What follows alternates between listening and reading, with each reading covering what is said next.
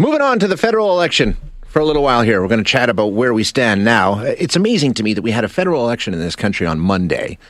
Some of the results weren't known until yesterday. And it's not even the top story in Alberta. It's crazy. We've got other stories competing for headlines. I mean, usually when you get into a federal election, you can spend days afterwards analyzing what it means and what it's going to look like and what, not here. No. We immediately rolled right into Jason Kenney's situation, and we rolled into the Calgary bylaw, and I mean, the list goes on. It's one thing after another in Alberta. Never a dull moment. But it's definitely worth taking some time to look at where we stand as a country following our most recent federal election. So we're going to spend a little time doing that now. Justin Trudeau, as you know, got his mandate on Monday night. Well, it's not the mandate that he'd hoped for, but it is a mandate nonetheless. So the clock starts anew for Justin Trudeau. Same issues, though, he faced during his last minority parliament. Nothing really changed, honestly, in terms of seat distribution and everything else. Very, very little has changed. So let's get some analysis and some insight from Ken Bossencool, a founding partner at Cooltop and Guy Public Affairs, one of the original authors of the so-called Alberta Firewall Letter back in 2001, senior campaign advisor to Stephen Harper, worked with Preston Manning, Stockwell Day, the list goes on. Ken, thank you for your time this morning. Appreciate you joining us. Good to be here. So I think we've all accepted that the one and only reason that we went through the exercise of that federal election this week was because Justin Trudeau felt he had a shot at a majority when he called the election. Turns out absolutely nothing had changed. How did the Liberals misread it to the extent that they did? What did they get wrong? I think Canadians were supportive of their governments, broadly speaking, if they felt they were doing a reasonable to good job on the pandemic. And I think many Canadians knew someone who wouldn't have been able to put food on the table if it wasn't for CERB last year. And most reasonable Canadians are pretty glad that we're getting vaccines in what seems like a fairly decent rollout and purchase. And I could quibble with aspects of both of those. But I think that Canadians were just thankful for that. And the Liberals misread just sort of general thankfulness in the government as some kind of support for the Liberal Party and support for Justin Trudeau. So I think they misread the generosity of Canadians as partisan support, and they just made they just made an error. But what's terrible about it is they put us through 6 weeks of an election campaign when we should have been focused on other things like Afghanistan and the pandemic. Exactly, yeah. Okay, so if we accept that Trudeau, well, he certainly didn't win. You can call him a loser in that election if you want. He was going for the majority, didn't get it. If we consider that a loss, what do we say about O'Toole and Singh and even Bernier? Did they win, or do they have to see this as a loss as well?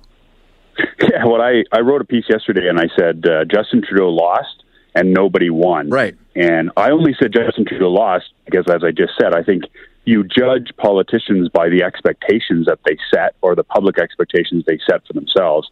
And on that matter, if he wanted a majority, he was pretty clear about that. He didn't get it, so that's a loss.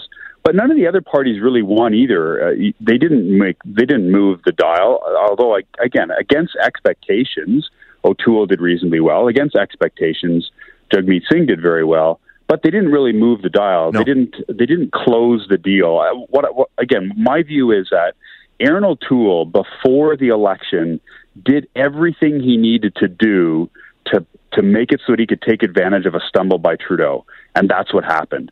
But what he didn't do is close the deal. He didn't get from, he didn't get from filling the gap and getting tied with the Liberals to getting ahead of the Liberals. And, that's a hard thing to do, and I think there's still residual support for the Liberals. And I don't think Aaron O'Toole needs to step down for that mistake, although there are people calling for that. Sure. But that's my analysis of him, is he didn't do the final step. He didn't close the deal with Canadians. How do you feel about Jagmeet Singh? People seem to like him, but you know what? That party has sort of just held their position. He hasn't really advanced them in any way, shape, or form, any meaningful way anyway. Are people going to start to say, you know what, he's a super nice guy, but maybe he doesn't have what it takes? I have a few NDP friends, and they always tell me that the NDP evaluates their leaders on a different criteria than other parties do. They care more about whether their leaders stay true to their principles than that they won a ton of seats. And you'll recall that Thomas Mulcair said he was going to balance the budget when Justin Trudeau said he was going to run deficits in the election that they were against each other. And the party just felt that Mulcair was not sufficiently New Democrat, and they turfed him out at their next convention. And I think there's general satisfaction among NDP members. Remember, Canadians don't pick leaders of political parties. Members of the political parties pick leaders of the political parties. And as I like to say, sometimes members of political parties live on different planets than the voters for those political parties. And but they have different criteria. And I think there's a debate going on within the members of the Conservative Party, and there's going to be a debate going on within the members of the NDP. But I think the NDP are much more forgiving, and I think Jagmeet Singh largely was consistent with NDP principles. So I think I think there'll be people asking for his head. I don't know that they're going to get it.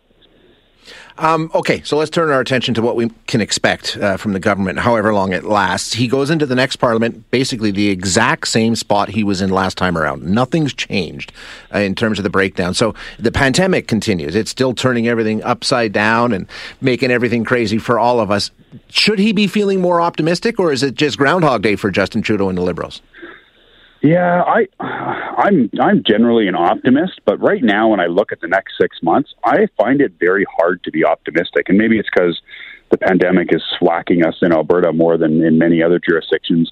But there's another thing just over the horizon that I'm very anxious about, and you can see it if you drive around town and you look at your car dealers. And suddenly all of our car dealers only have between 10 and 25% of their normal inventory. Try to buy a bike. Yeah. You can't find a bike. And why is that? The global supply chains right now are in a big mess. There's ships stuck offshore. There's all kinds of containers that can't get out of China. And the result of that is that I think we're gonna see rising prices. I was looking at a car the other day, and it was listing at $20,000 to $30,000 above retail, just because supply is low, which means demand is high. The prices go up. So I think we're going to find inflation, but it's not the kind of inflation that the Bank of Canada can say, ooh, inflation's coming, I should raise interest rates, because the reason for the inflation is not monetary policy. The reason for the inflation is this supply chain problem. And one step further, I have a family member who sells Kenworth trucks. And the number of Kenworth trucks coming to Canada next year from the factories is going to be a small fraction of what normally comes. And he's like, how am I going to work next year if I can't sell trucks? So I think not only are prices going up, but we're going to see people lose their jobs because there's not going to be anything to do. Car factories are already shutting down because they can't find the parts to make the cars. So I'm sorry to be so pessimistic, but I think Justin Trudeau is in for a bit of a bumpy ride in the next 6 months. And within the House itself, I think, part of the move here, if you really dig down into it, was he faced a lot of heat from committees. I mean, he shut down Parliament to avoid the work of some of these committees. And once again, the committees are going to be stocked the same way they were before, being in a minority situation. He's still going to have to deal with those committees. He's not going to have the control over them that he would like. I think he put a finger on an important reason why Justin Trudeau wanted a majority. The wonderful thing, I've worked with governments that had a majority, and I've worked with governments that have had a minority. The beautiful thing about having a majority is that you control not just the overall agenda in the House and the government, but you control all those committees. Yeah. And when you have a majority of your opponents that, on balance, have control of those committees, if there's one thing that the Conservatives and the Liberals and the Bloc can all agree on, it's that they should continue to investigate Liberal scandals. And maybe that's the only thing they can agree on. But the nice thing is for them is that they can control the committees that look into those scandals, and they can make them drag on and dig here and dig there and look for new ones. And that's just a pain in the backside if you're a minority government. Yeah, exactly. Hey, Ken, have we moved into an era in Canadian politics where minorities are going to become the way we do things? I mean, if you take a look going back to Stephen Harper, he had a couple. Mm-hmm. Trudeau's into his second now. Even before that, Paul Martin had. I mean, are we into a minority phase of Canadian governance? I don't know. I think Canadians get the kind of politics that they want and vote for the kind of politics that reflects the overall mood of the country. We just had the BC government get a big majority. We've had big majorities in Alberta fairly consistently. So I think Canadians right now said, with the uncertainty, we don't want to give Justin Trudeau free rein. We don't want to give Aaron O'Toole free rein. We don't want to give anybody free rein. I just think it reflects the nature of our leadership at this present time as opposed to something bigger than that. Ken, I really appreciate your time this morning. Thanks so much for joining us. Always a pleasure. Cheers. You bet. That's Ken Bossencool, who is founding partner at Cool Top and Guy Public Affairs. Long history in Canadian politics, working with the likes of Stephen Harper, Preston Manning. You go back farther, Stockwell Day, Jim Dinning, Christy Clark. He's got his fingerprints all over Canadian politics. An interesting analysis.